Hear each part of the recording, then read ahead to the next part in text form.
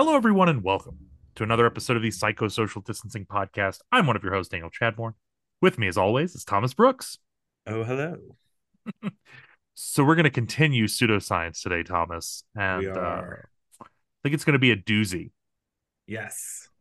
I have already decided on what the name of this episode is going to be, and I'm going to read it, and then I will reveal what it actually means as we move forward.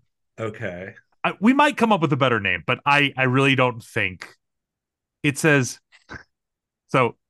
My working title right now is Getting That Big Dip and Other Life Goals Devoid of Psychological Science. M Big Dip. That Big Dip. And I We will gotta get explain that. what Big Dip is um, as we talk about my contribution to this episode. And in this episode, we're going to talk about pseudopsychology specifically, or at least the beginning of pseudopsychology specifically. Hmm. Yeah, no, I mean, we'll just give it away. Like Yeah. today's theme is parapsychology, which is incredibly fascinating. It's not terribly old. It's been around since 1937.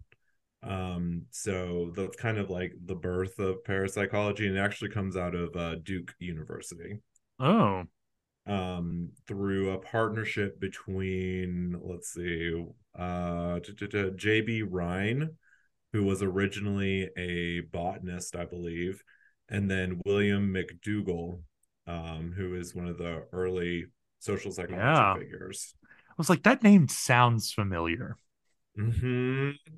So not terribly old. And I think I would distinguish this, like, to build off of our last episode where we talked about the pseudoscience of like psychoanalysis. Like that was science. That is what science was at the time.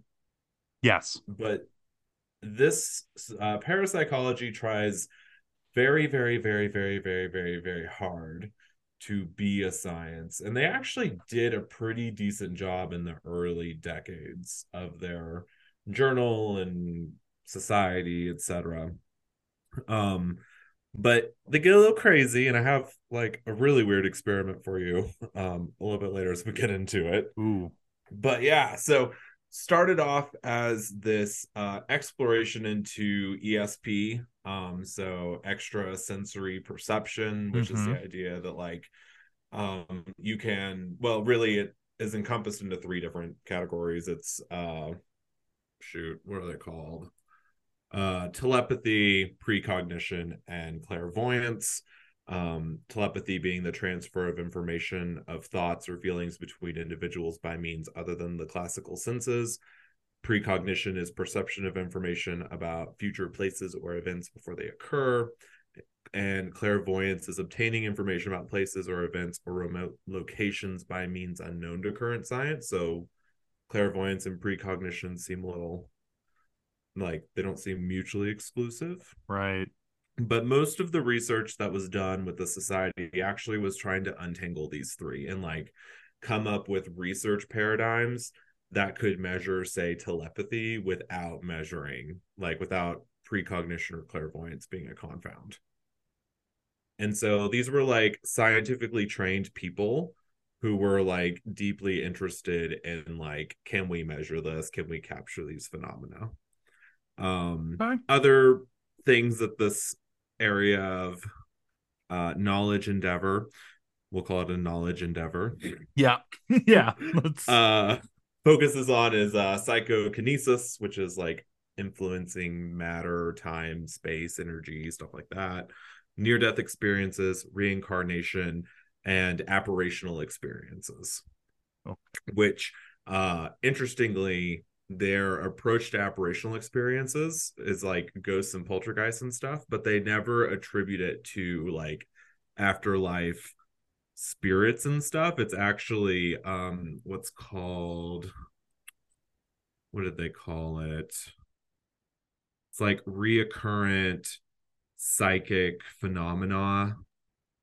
that they like tethered to like experiences of trauma or like um stuff going on in your like personal life or environment that are disturbing, that are triggering your like psychokinetic abilities, like innate psychokinetic abilities. And so you attribute them to an entity that you call a poltergeist, but really you're the one who's causing it because you're not controlling your powers, young Skywalker. I mean, like I want to say like, well, that's better, I guess. I don't know. Uh, yeah. Like it's kind of impressive. So like the goal of parapsychology was to be a subfield of psychology, and they actually did have their own little slice of the APA like in the 30s. And Wow. so they presented research there, and the first several issues of their journal that came out of Duke University was dedicated to their experimental conditions, Okay. critiques from psychologists who were not studying the paranormal, Fair. and lots of stats because these people are obsessed with probability research. So like early, maybe the earliest Bayesians.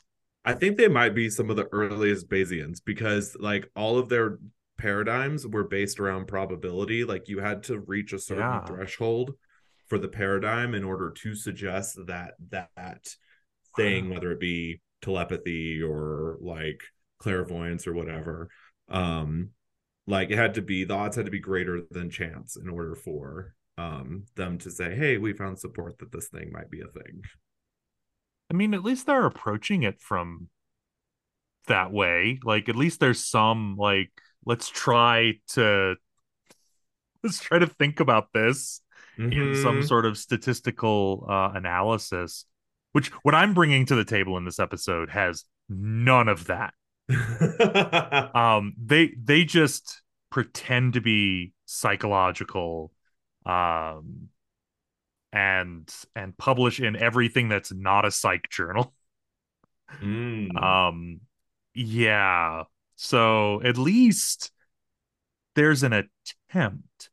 Yeah, no, I mean, because it was founded by a botanist and a psychologist. So, like, Right. they knew, Yeah. like, how to set up an experiment. That's cool at least. Um, I think the most common paradigm that people might be familiar with are the cards that have the different Yeah. symbols on them to test for ESP. And they did different research methods where it was like the person's in the room with you, the person's in a different room, you know, the person, differing levels of intelligence. They would do personality assessments on them before they let them in and did the experiment to see if there were associations with personality. It it um it leads some credence to the beginning of Ghostbusters. mm-hmm. That no, like you could see this in a quote unquote psych lab. Maybe not in the 80s. No, not in the like it was around. So there was some, let's see, where is this? Is this actually at Stanford? Oh no, this is a nonprofit. Or is it a trustee? Oh no, it was established by the trustees of Stanford University. So parapsychological work was conducted at the Stanford Research Institute during the Wow. 70s and 80s. Oh, okay. So completely And plausible then. let's see, there's also one at Princeton called the Princeton Engineering Abnormalities Research Laboratory. Um, the Institute of Noetic Sciences. Heard of them. Uh-huh. So there was some stuff there. Let's see.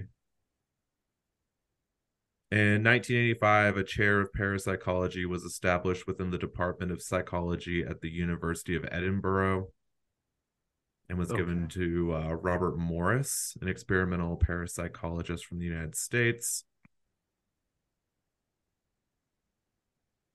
What did he Again, study? we are in the wrong line of work.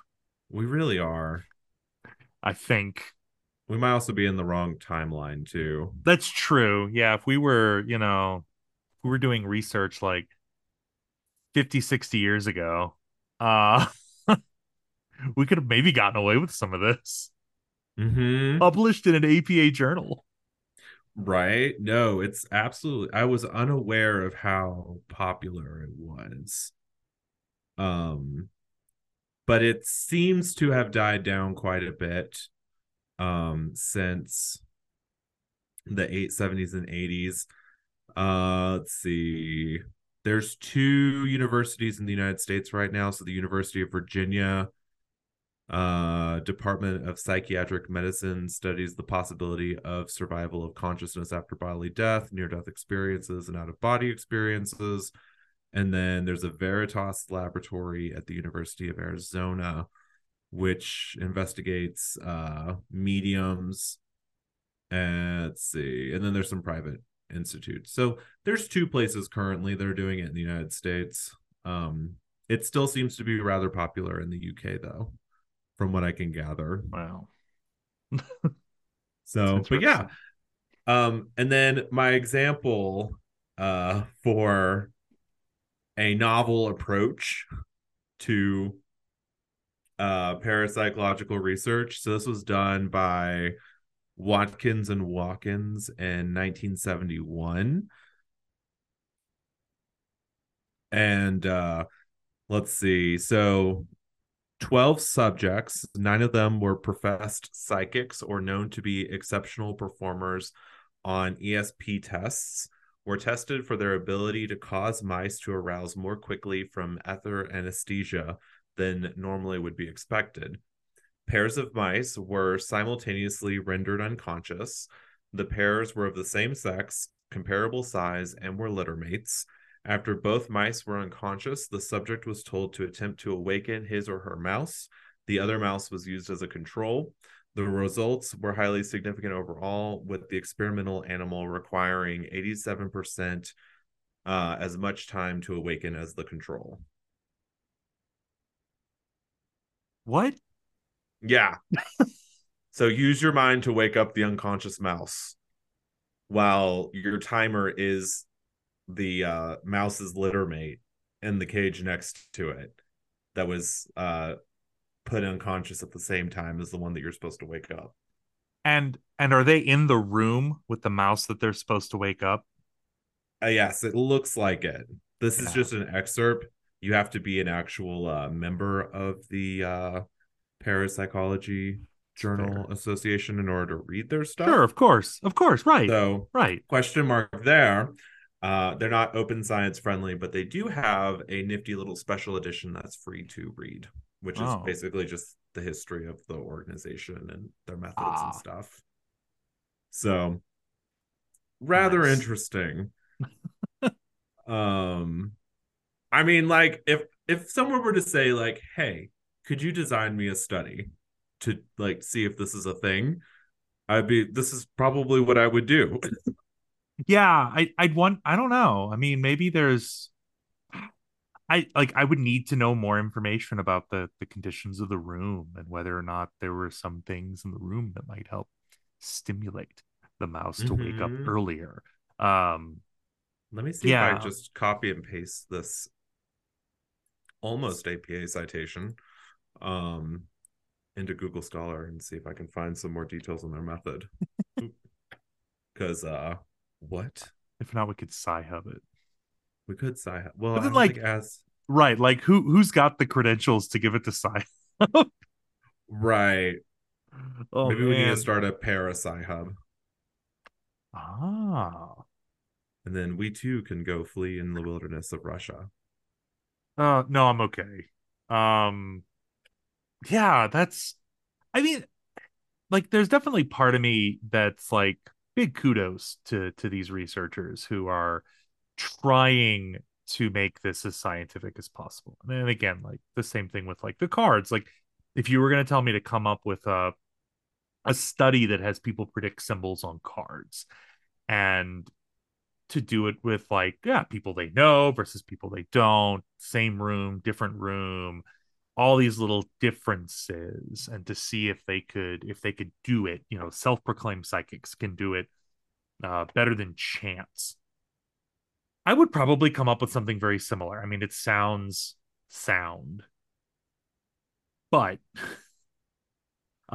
it's Ooh, all working on the premise that we have this sort of, or at least some people have this sort of innate psychic ability. And that in itself can't be tested. I don't have the full article out of Google Scholar, but it says after both mice were unconscious, they were removed to plastic pans and taken to the area in which the subject was seated. The lids of the pans were then removed, and the subject was told to attempt to waken his or her mouse. The other mouse was used as a control. Tests were conducted, one with the subject, an experimental mouse, in one room and the control mouse in another, two with the subject and both mice in the same room, and three with both mice in the same room and the subject viewing them through a one-way glass from an outside room. The results were highly significant overall, p less than 0.000001. The experimental animal requiring 87% as much time to awaken as the control. Let's see. And then that doesn't give me the rest of the article, but that's in there. Do they say what analysis they use to test that? Because all I could think of is that like I can get really significant findings too with an N of 12. Oh, right. And that a really low N could inflate some of those findings if there's just one or two exceptional cases. Or are they testing just the differences in the three conditions? Because if the conditions weren't that different, that doesn't give any credence to willingness to wake up. It just, there's just so many other questions to it. I'd love to read their limitations. So I'm going to throw another monkey wrench in this too. They say that a single run is 24 trials. Okay. Is that 24 mice that they've, or I guess 48 mice that they have made unconscious, like one at a time, and let them wake up, and then the participant has to like get their mouse to awaken psychically quicker than the control, and then every instance is like a point? Maybe. Again, I would have to see their data. Yeah. I'll do some more hunting and see if I can find this, but I will say there has been 75 citations for this article. Okay. I mean, again, I would love to see who's citing it too. Let's see. Journal of Parapsychology. Because is this just like everyone citing themselves kind of thing? Maybe. There's Journals of Alternative Healing on here. Okay. Global Advances in Health.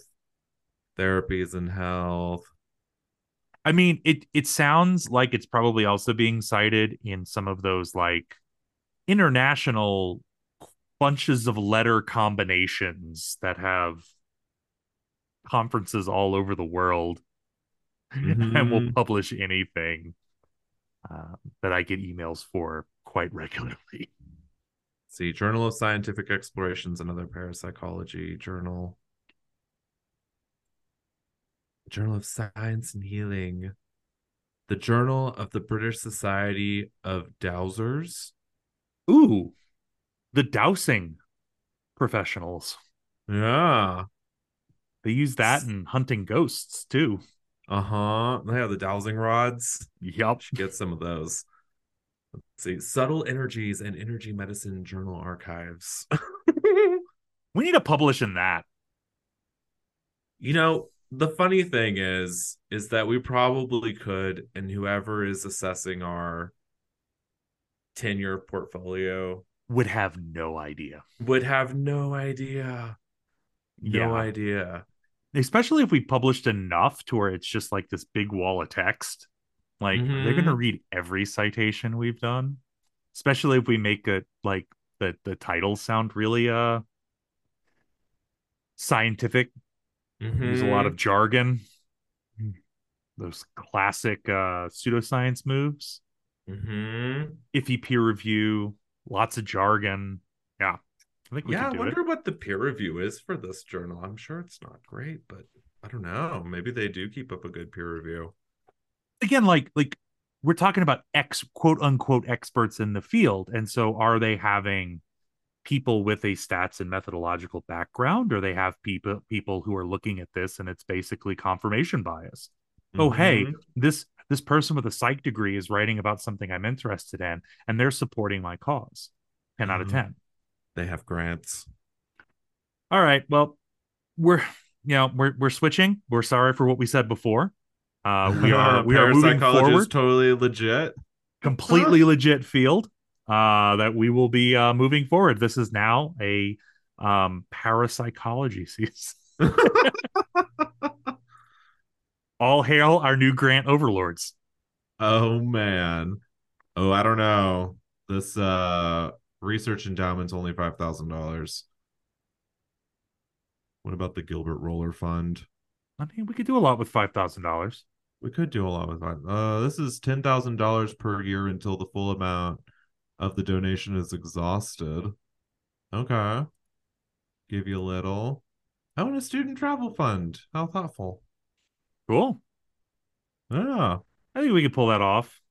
There's a YouTube channel.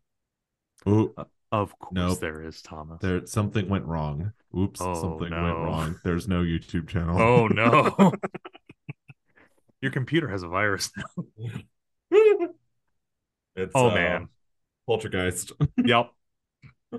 I So don't yeah, know. that's Maybe what I that's our next auto ethno like we'll do an auto ethnography. We'll apply for a grant, we'll do some paranormal funding, and we'll get published and we'll write about the process to shine yeah, light on it. And then they will never talk to us again. probably. I think I mean, are we willing to burn that bridge though, Tom? I think after I think they just need to listen to this episode and then not We've give burned the us money. bridge. Yeah. I don't Yeah. think there is a bridge to burn at this point.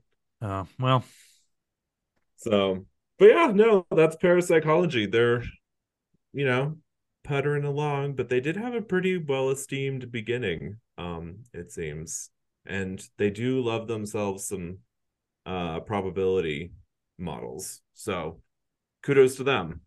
yeah, I mean, this sounds like what we talked about before, and I think one of our goals is to talk about like the kernel of truth in all of this, and that this definitely seems like something with good intentions that is not really produced, or seemingly may have produced some stuff, but it's behind some paywalls, and Mm-hmm. though as is a lot of science, um, Mm-hmm. that yeah, maybe what we're dealing with here is something that again, like is trying to take that step in the right direction, but is kind of caught up in the fact that like they're dealing with stuff that we cannot test. Mm-hmm. And it's not that they're trying to find ways to test it, but like that mouse study is basing its assumption on the fact that this exists to start with. And so Mm-hmm. it's not starting with like can we actually test this officially? It's saying no, this exists. We're just going to show you a way that it can be applied. Mm-hmm. Um, and I could be misrepresenting. I would need to read the full article to better under, but that's my take. It's my hot take on it so It far. does give me like I'll see if I can find the full article and we can give an update on the Yeah, unconscious mice next week. But it does seem like they have set themselves up to be for their hypothesis to be falsifiable. Like the mice just have to wake up at the it's same time, true. or the control has to Yeah. wake up earlier. Like that would be how that hypothesis would be rejected then.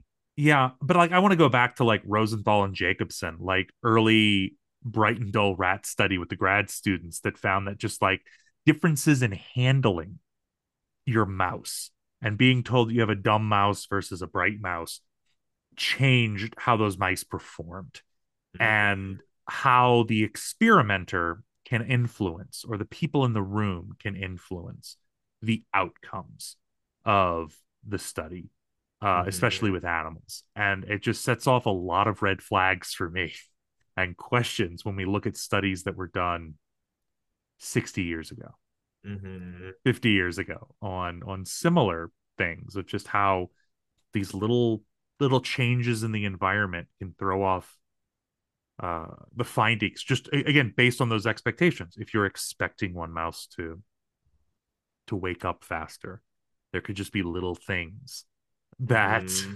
that can influence that, and it's hard to like suss those things out. So I don't. Right. That brings a whole lot of people's research into question.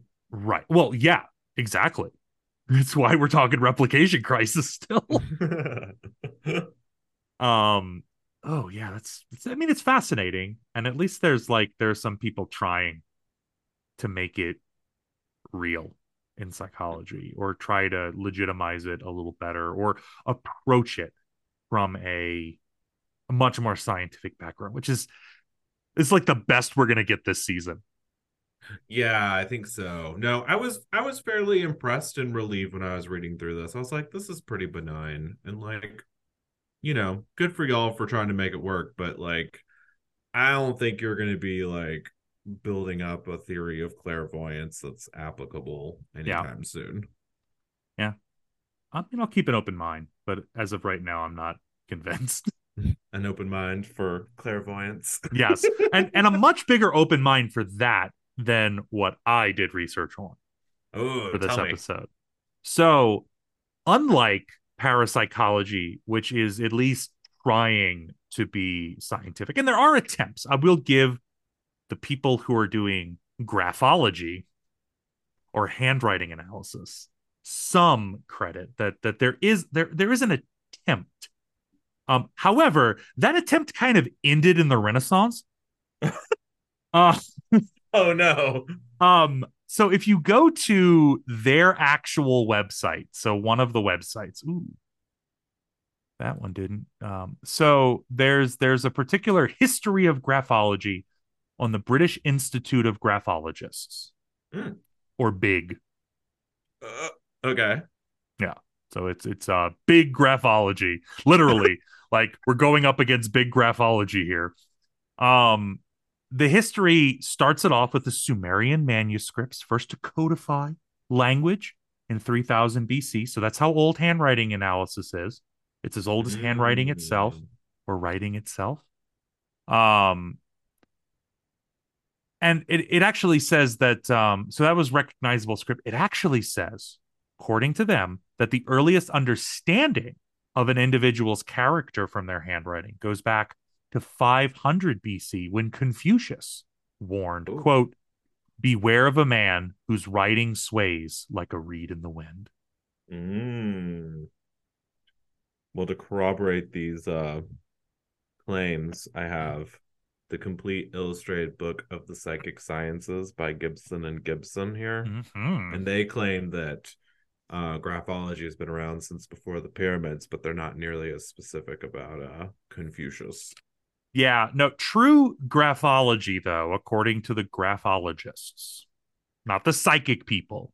These are hardcore researchers, Thomas, Right. from the big, they're big, from the Big. British Institute of Graphology.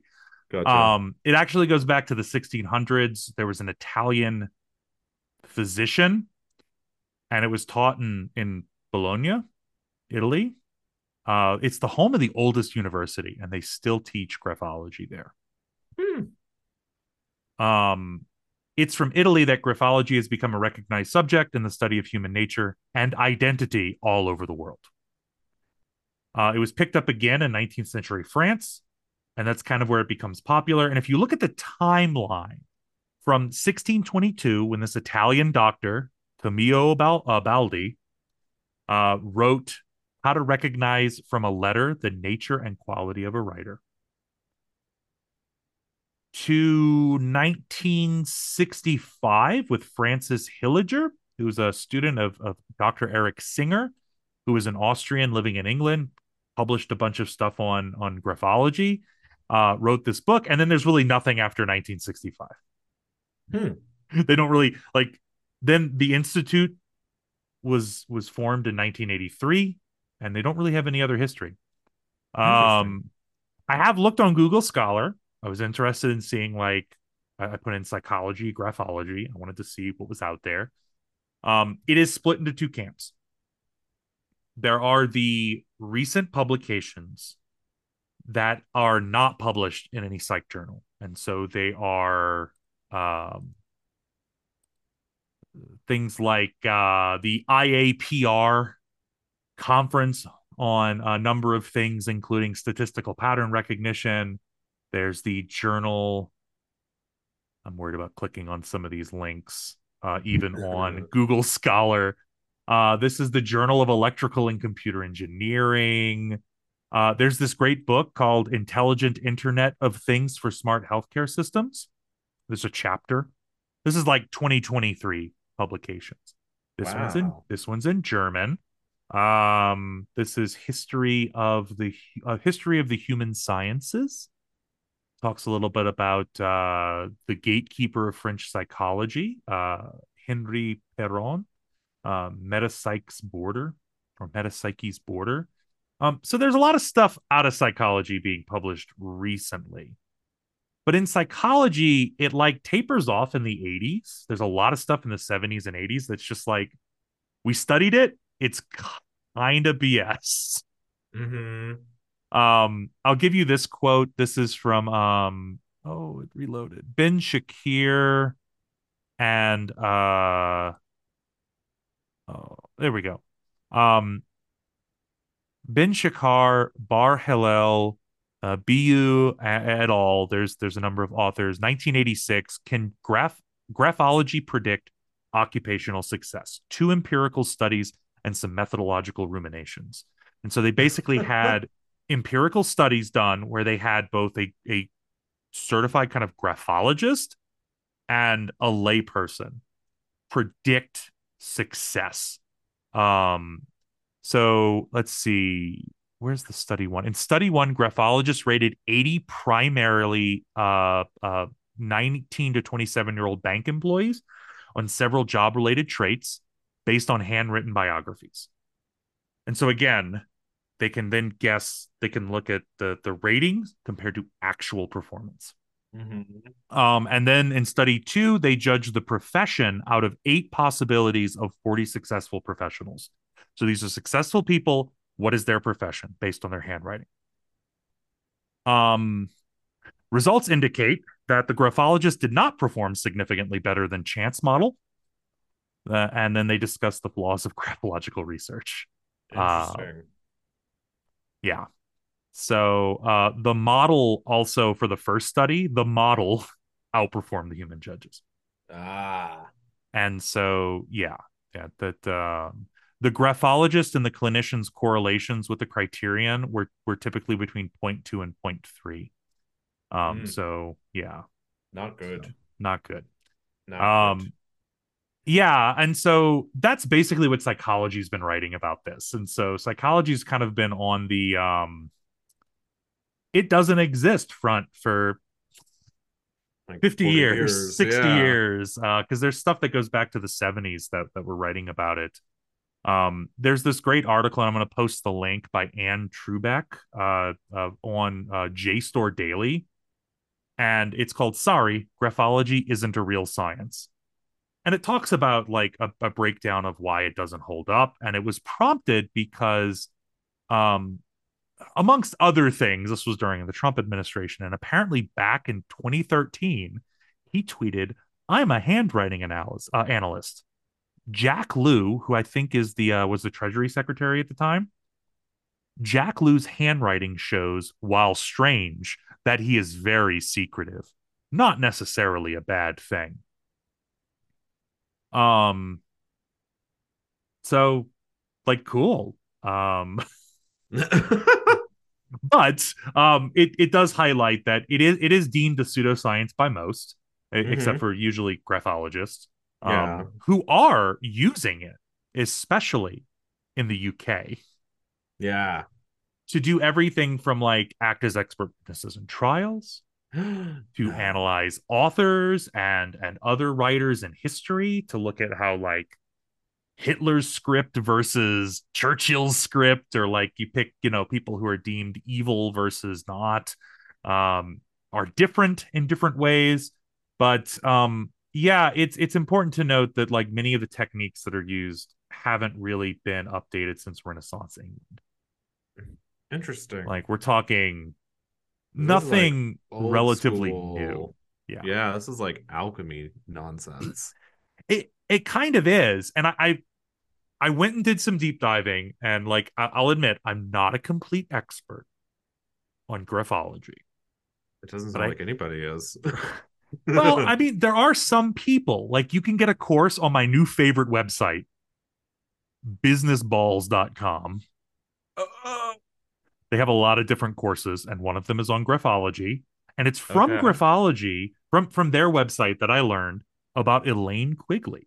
And so Okay. she, at the time of the writing of this, was the chair of the British Institute of Graphology. And if you get your certification from them, you can get a diploma or like a master's from the British Institute of Graphology, which you get to put as your letters behind your name because she has a BA in honor, a Bachelor of Arts honors Yeah. degree.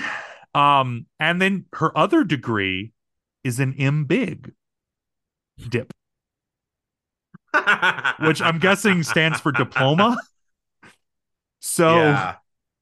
it's an MBig, so I guess a master's from the British Institute of Graphology diploma or the MBig dip. The M Big Dip. And you too can get an MBig dip. You have to pass, you have to be tutored by one of their members, Okay. and you kind of enroll. I don't know if it's like a course. There's a syllabus, and you have to complete 6 exams. Okay. And so my understanding is like the learning side of this isn't necessarily doesn't necessarily cost you anything, but it might if you need to be tutored Okay. by someone with an MBig dip. And I just want to say that as many times as possible before we end this episode. Um, Good old M Big Dip. for international students, it's about 150 pounds Okay. per test. So it's about Oh God. 900 pounds total. And then there's like your annual fees and stuff like that to become a member. You get a bunch of stuff. You can be a student member for like 50 pounds a year. Um, and you too could be a member of Big. Um, yeah. So I realized that there is more to this. And since 1983, for the last 39 years, um, almost 40 years, they're hitting their 40th anniversary this year. I know that because I was born in 83. So I know how old I am. You can become a member of the Big and get your MBig dip. Uh, It gets you a bunch of stuff. You get a subscription to the Big Journal. oh my God. It's entitled The Graphologist, and it Okay. frequently it frequently publishes written transcripts of lectures given in London. Um, and you get a list of all issues dating back to 1983. So a lot of transcripts and talks. Reduced admission fee to their program of lectures, workshops, and seminars. They're not free, Mhm. just cheaper. Yeah. Um, access to media pages, full access to their book list and glossary, access to video lectures, free access to monthly study groups hosted by John Beck via Zoom link. I'm not sure who. I think Beck's one of their. They have a whole list of their people. And only honorary, elected, and graduate members are approved by the Institute to practice professionally. So you Mhm. can get certified and practice professionally as a member of Big. With that M Big Dip. Yes, you have to take their you have to finish the part 3 exam and gain your MBig dip, your MBig diploma. Yeah, and it's look, Thomas, I went and looked through this. It's really fascinating. They tend to rate everyone based on how they write in the center area. And if your words move above that center area, you're moving from the ego level to a super ego level. And if you have a lot of stuff underneath, that's more of an id level. And so, like, Mm. really big, flowy, like G loops and Y loops typically seem to be tied to a number of different things. Again, it's really hard to pin it down because while there are some basics, you have to look at all these different things. Mm-hmm. And they include things like if you're altruistic, you tend to have your movement for writing tends to be moved to the right and it's in the middle zone. So it's very ego aspect. If you're ambitious, you have uneven pressure, speed of writing, large capital letters, rising T bars. So like when you cross your teeth, they rise. uh, extensions into the upper and lower zones. Sure. Uh, yeah. Let's find if you're cruel, your I dots and T bars tend to be heavy and pointed. Terminals are pointed and downward. You're pasty and you have very heavy pressure versus light pressure, which means that you're probably kinder, Mm. calm. You have even pressure if you're more calm. Um, People who are dealing with depressive characteristics have downward baselines, terminal strokes on the last letter, descending lines, letter forms sort of crumble and like they're not even and consistent, and it just keeps going on from there. It's basically like reading tarot. When we went over it Yeah. together, you just kind of make up a story based on what you see. Um, it's there's a lot, and I'm sure you could just keep writing all sorts of stuff. Um, I don't know. I now want to like do a heavier analysis. It's also important that you're not supposed to rate an image of someone's work. You have to get them to write then and there. Oh, okay. I Interesting. I mean, I think you can, like if we're looking at it historically, but for a lot of like doing an official study, you definitely want more uh, people coming in and writing as opposed to having them write and submit it. The one thought I do have that might be maybe like there's a aspiring graphologist working on their in Big Dip right now listening. But I'm Doubtful. wondering if you give a bunch of handwriting samples and tether them to say Twitter accounts of people or Amazon accounts or Facebook accounts, if a bot would be able to identify patterns of handwriting and then find a like regression relationship with like weird things that we would not necessarily theorize would be associated with them. Maybe. I mean, so like there's a grain of truth in aspects of handwriting analysis. And the grain of truth is that you can identify people by the way that they write, not their Yeah. personality traits, but like forensic analysis. Mm-hmm. So we can say, all right, yeah, the same person wrote this, or that these are very similar, and use it as a piece of evidence in something like a Mm-hmm. forensic case. Um, and I mean, I would probably make the argument that if you identify with certain aspects of these handwriting traits, and you're like, well, like extroverts write this way and introverts write this way. Maybe. I mean, because It's then that not like, becomes part of your like if you're consciously engaging in that, yeah. but but they would also say on their websites that you can't kind of fool the mind. Mm-hmm. You can't like this is like at some sort of like unconscious level Yeah. that it's mind writing. It's your brain kind of creating this, despite the fact that we have to learn how to handwrite, Mm-hmm. that our handwriting in part is tied to certain aspects of personal style. My signature is just something that like I've practiced until I was like, yeah, okay, that looks good. Mm-hmm. Like there is thought put into like how I'm going to write my D when I'm signing my name or my C when I'm signing my name. But it has nothing to do with like whether I'm an extrovert, but maybe it does. I don't know. Maybe. I mean, I don't know. I feel like at least this may have been the way I was taught about handwriting, was that it doesn't really matter what it looks like if somebody can read it, except for your signature, which you need to be able to write over and over and over and over and Right. over again when you buy a car and not like kill yourself. Yeah. And so like it was like a practical bit of advice. And so but I like for the T and Thomas, like I actually went through and looked at different signatures and I was like, how are people doing T's? And then I picked one that I liked the best. And I didn't get it from Henley, but Henley and I have the same T in our like signatures because it's like a little triangle that Yeah. you send off so you can then do Right. a Because downstroke. you have to write like so that people like recognize, oh, this is you. Yeah. Like there's like for me, there's the D, there's the C. That's what I'm looking for. And so like my D is very, is like kind of big in there. My C is very big, and then kind of like the rest of my name is a scribble. Mm-hmm. Because again, like it's recognizable.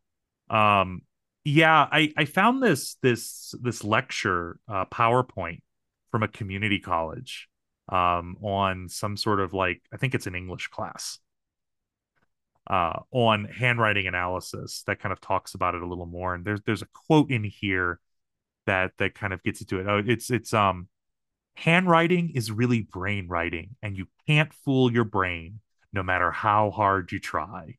That's from Marianne Matthews, who is not a psychologist. I'm going to take a guess. Yeah, Marianne, like the brain is the laziest, stupidest organ.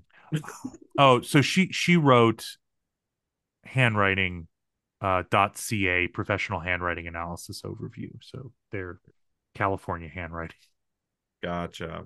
Yeah, they it's just some interesting stuff about like, and again, like it goes into the same thing of like, if your words are spaced out or your lines are separated too far, that means like if they're evenly spaced, that means clear thought. You have the ability to organize your work. If they're crowded, you have more confused thinking.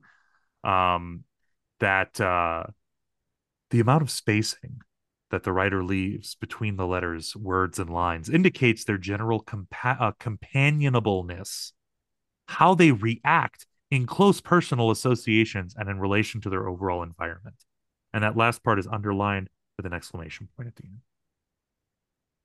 So if your partner writes stuff concisely and organized, that they're willing to have better companionship. But if Ooh. everything's like too tightly together, maybe they're too clingy. If it's too spaced out, they're gonna push you away. And I'm making that up, but it sounds like Sounds like something they I could would say. probably find it. Yeah, light and heavy pressure, large writing, whether you're in the middle zone versus the upper and lower zone is like an id ego super ego thing. It's interesting. Mm-hmm. But Yeah, I'm I just mean, double checking my yeah, your psychic psychic sciences book. sciences. It pretty much tells me the same thing. They get into things like angles. Yeah. So like the listener can't see this, but there's like a chart for angles and it walks you through like what happens if you write at a 90-degree slant or something like that. There's some stuff in here about signatures, but it's not really like terribly interesting. They said they just make some modifications to regular rules for handwriting analysis Oh. because like they're stylized and individualized and they tend to break handwriting rules on purpose. I mean, what I would say with this is to kind of finish it off. Like, what's the grain? Like there's no science backing it up. Mm-hmm. This is the cold reading at its best. This is horoscopes Mm-hmm. put in a more palatable form. So, if you're against horoscopes, if you're against, kind of personality tests, you're against the big five, but still want to determine someone's personality. Handwriting analysis is the way for you. Yeah. There's one thing that I read a while back, and this could be me just like, putting misinformation into the audio pool, but the bigger the writing, the less focused or awake somebody is in the moment of writing, whereas like the smaller the writing, the more like energized they are. So like you're like super into it and you like drink a lot of coffee or whatever, like your writing's going to be small and sharp.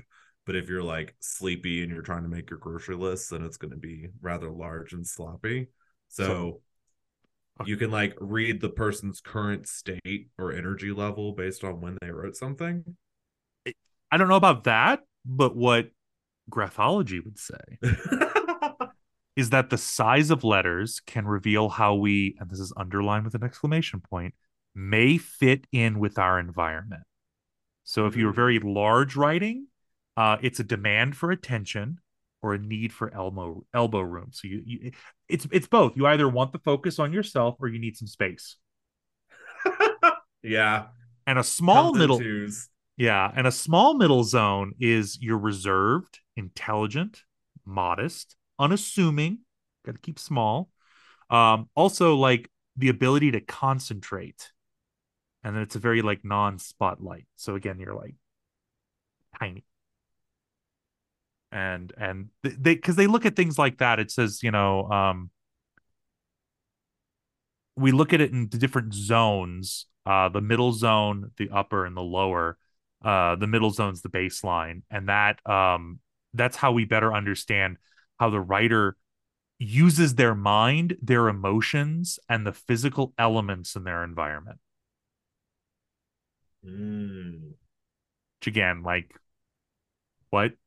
It doesn't like mean anything. Um, but I mean, if you have someone again who like is a strong believer in that, and it would make sense. I mean, it seems to make common sense to me. Like you said, like if someone's really excited, like your emotional state's high, you're not going to be focused enough to like write really neatly, and so having messier writing or being having Mhm. bigger writing. Um, I mean, just what does it say for like people who are just sloppy writers?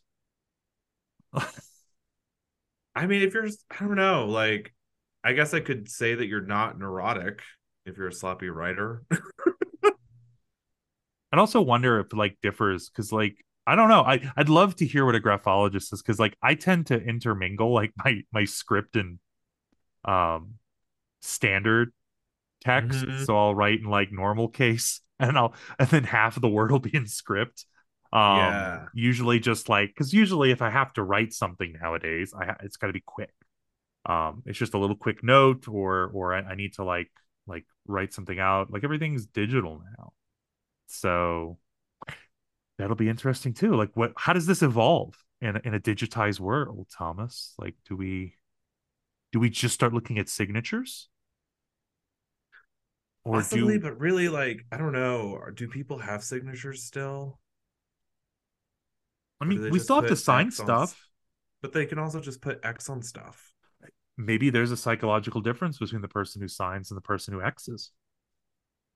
Their local school district discontinued cursive writing as a That's just a confound. Uh Oh, okay. um I don't know. I mean maybe we get into like font choice. Like if you're using Times New Roman or Calibri Oh, versus like if you're a possibly. monster and you use Comic Sans to type anything. Um, Honestly, Calibri is kind of in the bucket with Comic Sans for me. I mean, it's like what the standard email. That's terrible. I mean, having been trained on 12-point Times New Roman for like the last 20 years of my career, um, What is your favorite font? Like, if you were to just pick one to write in just for fun. Baskerville. I don't know. Oh, Baskerville. Wingdings. Yeah, I mean, like, I'm gonna go with classic Times New Roman, like, because that's Okay. what I have to, what I type all my papers in. It's what we got to use, or what we're supposed to use for APA style. So it's comfortable. Gotcha. It's a good, solid font. That's all I need. But I don't know. Maybe that's our next study. Like font preferences. Yeah, font preferences and what does it say about you? I mean, it's clickbaity enough. I'm sure we could get in JPSP. I mean, we just have to tether it to something. Now, I did. Oh, before we get off this, my favorite is Avenir. Okay. Avenir's my favorite because it's like skinny and like Mm-hmm. it's blocky and so it's easy to read. But I will say that the parapsychology specifically does not study astrology, UFOs, cryptozoology, paganism, vampires, alchemy, or witchcraft. Oh, Those I don't are want to be a off part of it then. limits. Yeah, no, like they have their like epistemology Well, like set up. but like our studies on that aren't about the existence or non-existence of it, but about how belief in it is tied to the person Hmm. and their thoughts and the social influences that may lead to those thoughts, which grounds it more in social Parapsychology. psychology Yeah. than anything else. So, Yep. well, So that's my thoughts on graphology. Again, like I think there's a kernel of like wanting to understand, much in the same way as like, and I don't know, maybe there's money involved because it's not cheap to take those tests. And then also like once you've taken those tests and become a member of the big, once you become a member of the big, like it's a sunk cost fallacy. Like you've already spent $1,000 plus to become a member of the big. And now you have those letters, that M big dip at the end of your name. Mm-hmm. I've also learned like the more and more I delve into like pseudoscience stuff, the more letters someone has at the end of their name, the more I get worried, unless they're in the business department. And Oh, also then I'm terribly worried. Yeah, I no. also get a little worried. Yeah. Um, but yeah, Still worried. if it's like MA, MS, PhD, but it's usually like MA, PhD, M dip, M big dip, just keeps going. Yeah, no. I become more and more concerned. And there's like a general rule of thumb, like for all you psych students out there, like as soon as you get a degree higher than the one that you already have, you drop the lower one and take on the big one. You Yes, don't list AA, BS, MS, PhD. Like it's just it's just PhD. your highest. Yep. And the same would work if I had like a BA in honors and an M dip big. If the or the M big dip, if And the big M dip. big dip is the higher degree, that's the only one I list. Yep. Um, so if I got one, I would not put it at the end of PhD. Mm-hmm. I would just keep my PhD, but also put my certificate on the wall, like my Yes. like my Doctor of Divinity that I have in the wall. Right. Yeah, you would put like the MDiv on the resume or CV, and then you would not Yes, do it in your signature or business card. So I mean I don't put my ability to officiate a wedding on on my but I could, right? you Like could. I could go get a doctorate of divinity for like $20 online, Thomas. I mean I could. I can get it from the same place I got my certificate, my and got ordained. Like I could do it. Mm-hmm. Um and if a priest were listening to this, they'd be like, "Oh man, I went through all that work to get ordained and this person went and got a certificate online." Um And that's how we feel when I look at, that's how I feel at least when I look at M Big Dip. MBit, yeah. But it's going on my like, if I ever get some like weird grant money to spend, I'm getting my M Big Dip, Thomas. Oh, okay. I'll let you spend nine Oh, hundred no, no, no, pounds no, on no, that. no. I'm not going to spend any money out of my own pocket. If someone wants to like give me some big grant money, some big, M big Ah, grant money, some MBig dip grant money. then I will do it. So, yeah. So, like, this is again, like, we're in like baby gloves territory right now when it comes to pseudoscience. This stuff is it's fun to talk about. Though I am kind of worried about the handwriting analysis, especially if they are using it to like go give expert testimony in court. I'm Yeah, very concerned about it. that's a little bad. Yeah, but I feel much better about parapsychology stuff than I did before we started talking about this. I do too. I was And surprised. yeah, and at face value, I'm not too worried about someone who's interested in graphology. Mm-hmm. But it Especially if it's like, I don't know, you have honestly the graphology and the big dip stuff remind me of the Myers-Briggs. yeah, I mean they are being used pretty heavily in like companies and stuff Mm-hmm. like that. But again, like I'm also really worried like if you're going to decide to hire someone based on their handwriting, ooh, there's nothing in the psych research that supports that. I mean, it's the same thing if you want to do it with the Myers-Briggs. Oh yeah. Oh, I mean, So, so I have some bad news. okay. So for our Ask Psychology Reddit Oh, question, yeah, insert it jingle. was taken down by the moderators while we've been recording. But do you have the question still? No, it's gone. Ah. I mean, but So like I can give you the essence of it, but I found a okay. backup. I found a Okay. backup. What was the Um, essence of the one that they took down? Because like they they took it down, it had to be. a winner. They wanted to know about alien minds, but like the practical, like how does sensation build into perception to create different kinds of minds that we might be able to expect from alien entities? Oh, Which was really an interesting question. oh, that is really cool. I mean, that's good. Like, it's speculative. Yeah, it's It's a good speculative, thought but experiment. I thought it was really cool. Yeah, Like, because we yeah. just covered in Mem and Cog what last week about some like building blocks of what your like sensation perception needs to do and how it's off in schizophrenic patients. So like tethering things in linear time is something that we do automatically. That like when we cluster information and that's off with schizophrenics, and so that because it's a building block that's broken, it creates larger issues and attention and perception and short-term memory later in the process. And so I was like, that's cool.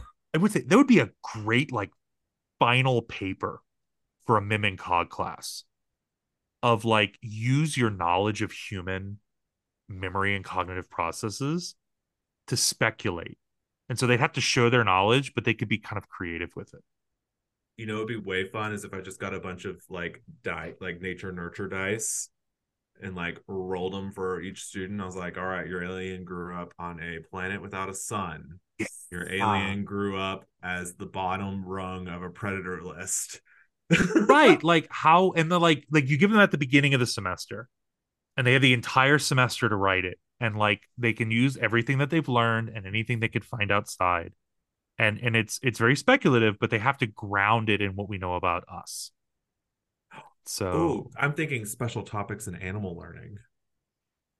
yeah, That would be that's cool. cool. That's really cool. But again, like I get like the kinds of answers I think they would get. The moderators would probably right to shut that one down.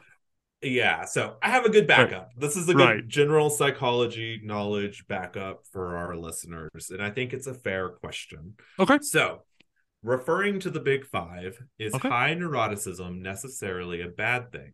Are there any advantages to this trait? In general, if you have high neuroticism, should the goal be to reduce it if possible? Yes. Yes. um this reminds me, I was talking with my grad social class and we were kind of talking about like how can evolutionary psych kind of commingle with social psych, and then how would we kind of, we were talking about different perspectives, so social psych Mm-hmm. versus evolutionary psych, social psych versus personality. And one of the things that came up was this idea of the like biological adaptability of traits, Mm-hmm. and how there's this spin for particularly neurodivergent traits. So diagnostic type traits where look, it's actually that being autistic or having autism spectrum disorder is a good thing because it developed in this positive way. Or having ADHD is an adaptive um what's the word I'm thinking of? It's not a trait, like an adaptive mutation Mm-hmm. from an evolutionary perspective, and how dangerous that can be Mm-hmm. because it could one highlight negative traits and saying, oh no, it's adaptive to be a sociopath because it'll get you ahead in business. um but also like again like the issue of like things like self-diagnosis and other things like that. And that's so kind of like the underlying subtext of this question rings to me. Yes. No, and it reminded me of our conversations with Sarah Tracy last fall about like when is Machiavellianism a good thing? Right. When what's the adaptability of psychopathy, right? And so Right. and that's I definitely picked that up with this question. Yeah. My only I think my comment about it, and I think this is reflected in one of the other comments in this thread, is that the big five is like a bipolar metric for each Yes. of them. And so the opposite of like extroversion is introversion. The opposite of openness is closedness. The opposite of conscientiousness is like being a sloppy mess.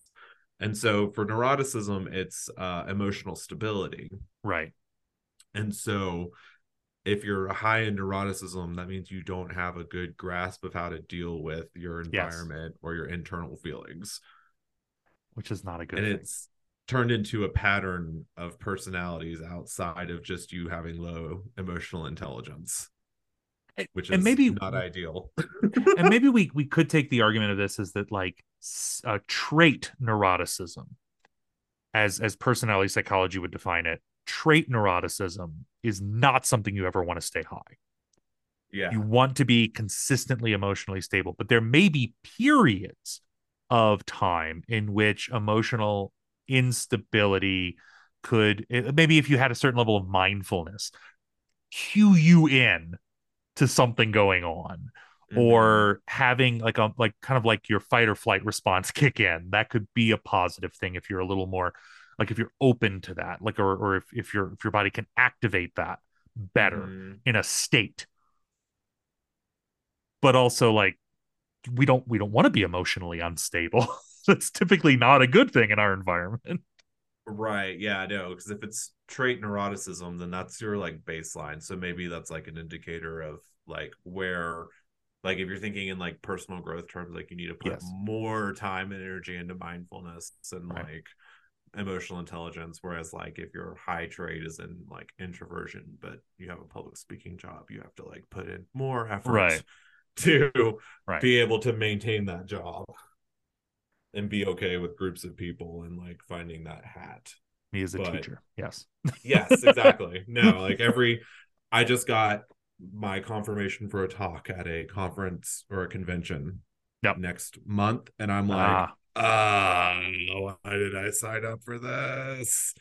yeah. And I will say, like, when we think about things being adaptive, so like what possible adaptation of would this have?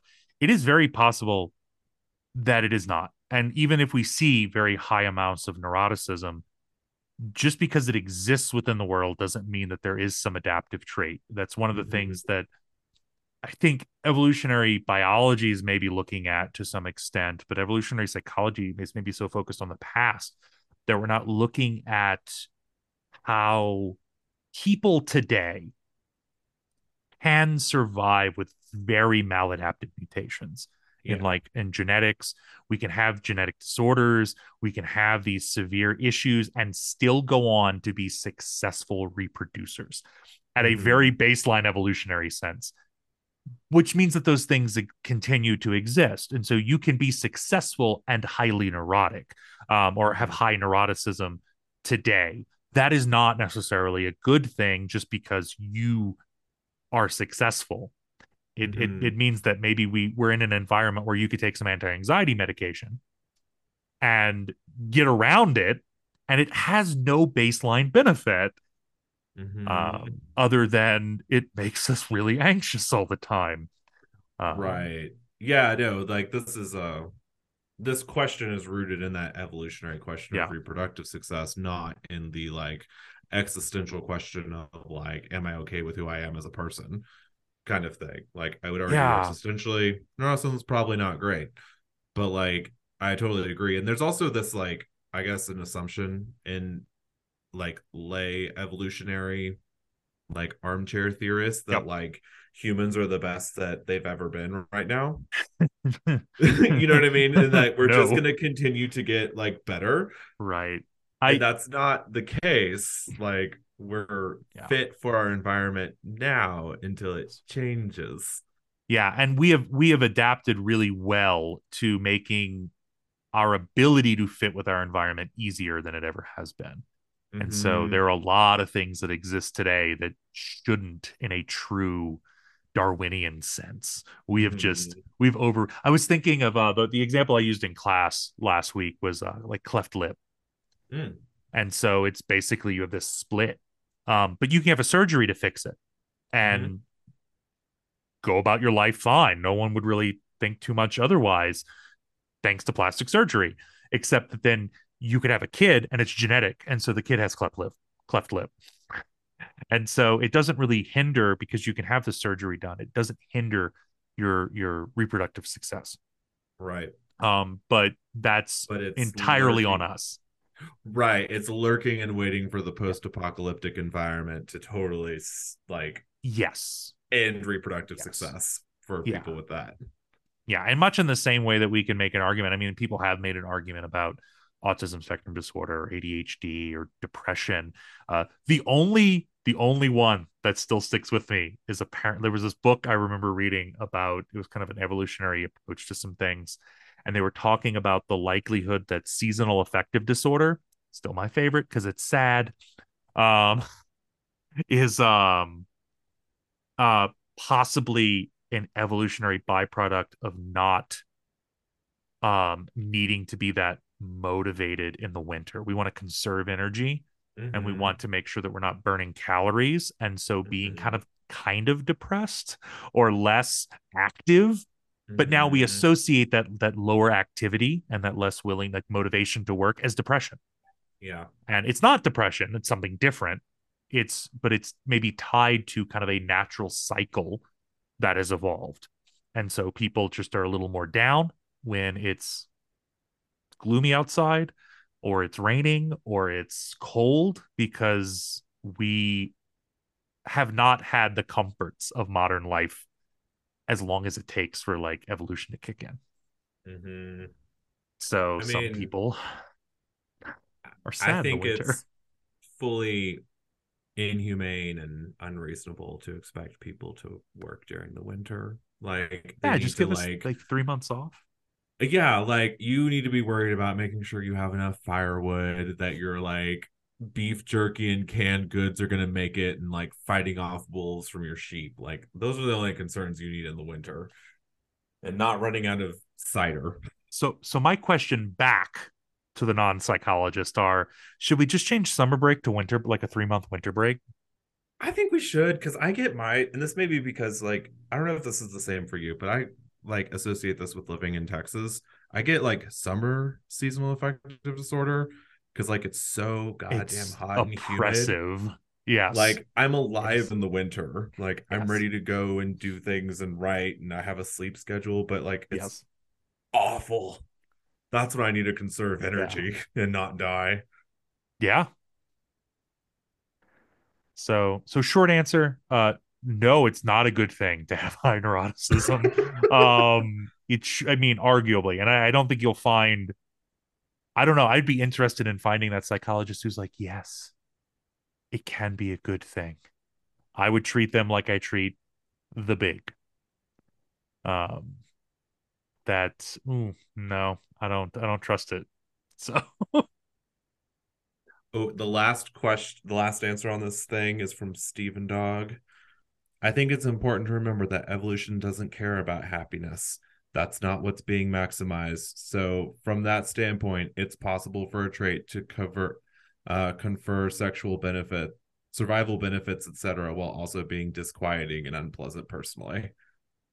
I would say that if you pooled many potential partners of anyone and you ask them like, does someone with severe emotional instability sound like a good person to date? They're going to say no. They're gonna say no. And so while true, evolution does not care about your happiness, your potential partner, if you are interested in reproductive success, does. Probably does. Probably does. Yeah. If And they're wise. oh, yes, that's true. If they're wise. And maybe you're both emotional messes and like, okay, maybe that works out. But Have fun. yeah, I think that's a good stopping point. That's a good stopping point. And so I will say, on that note, we'll say goodbye. Goodbye.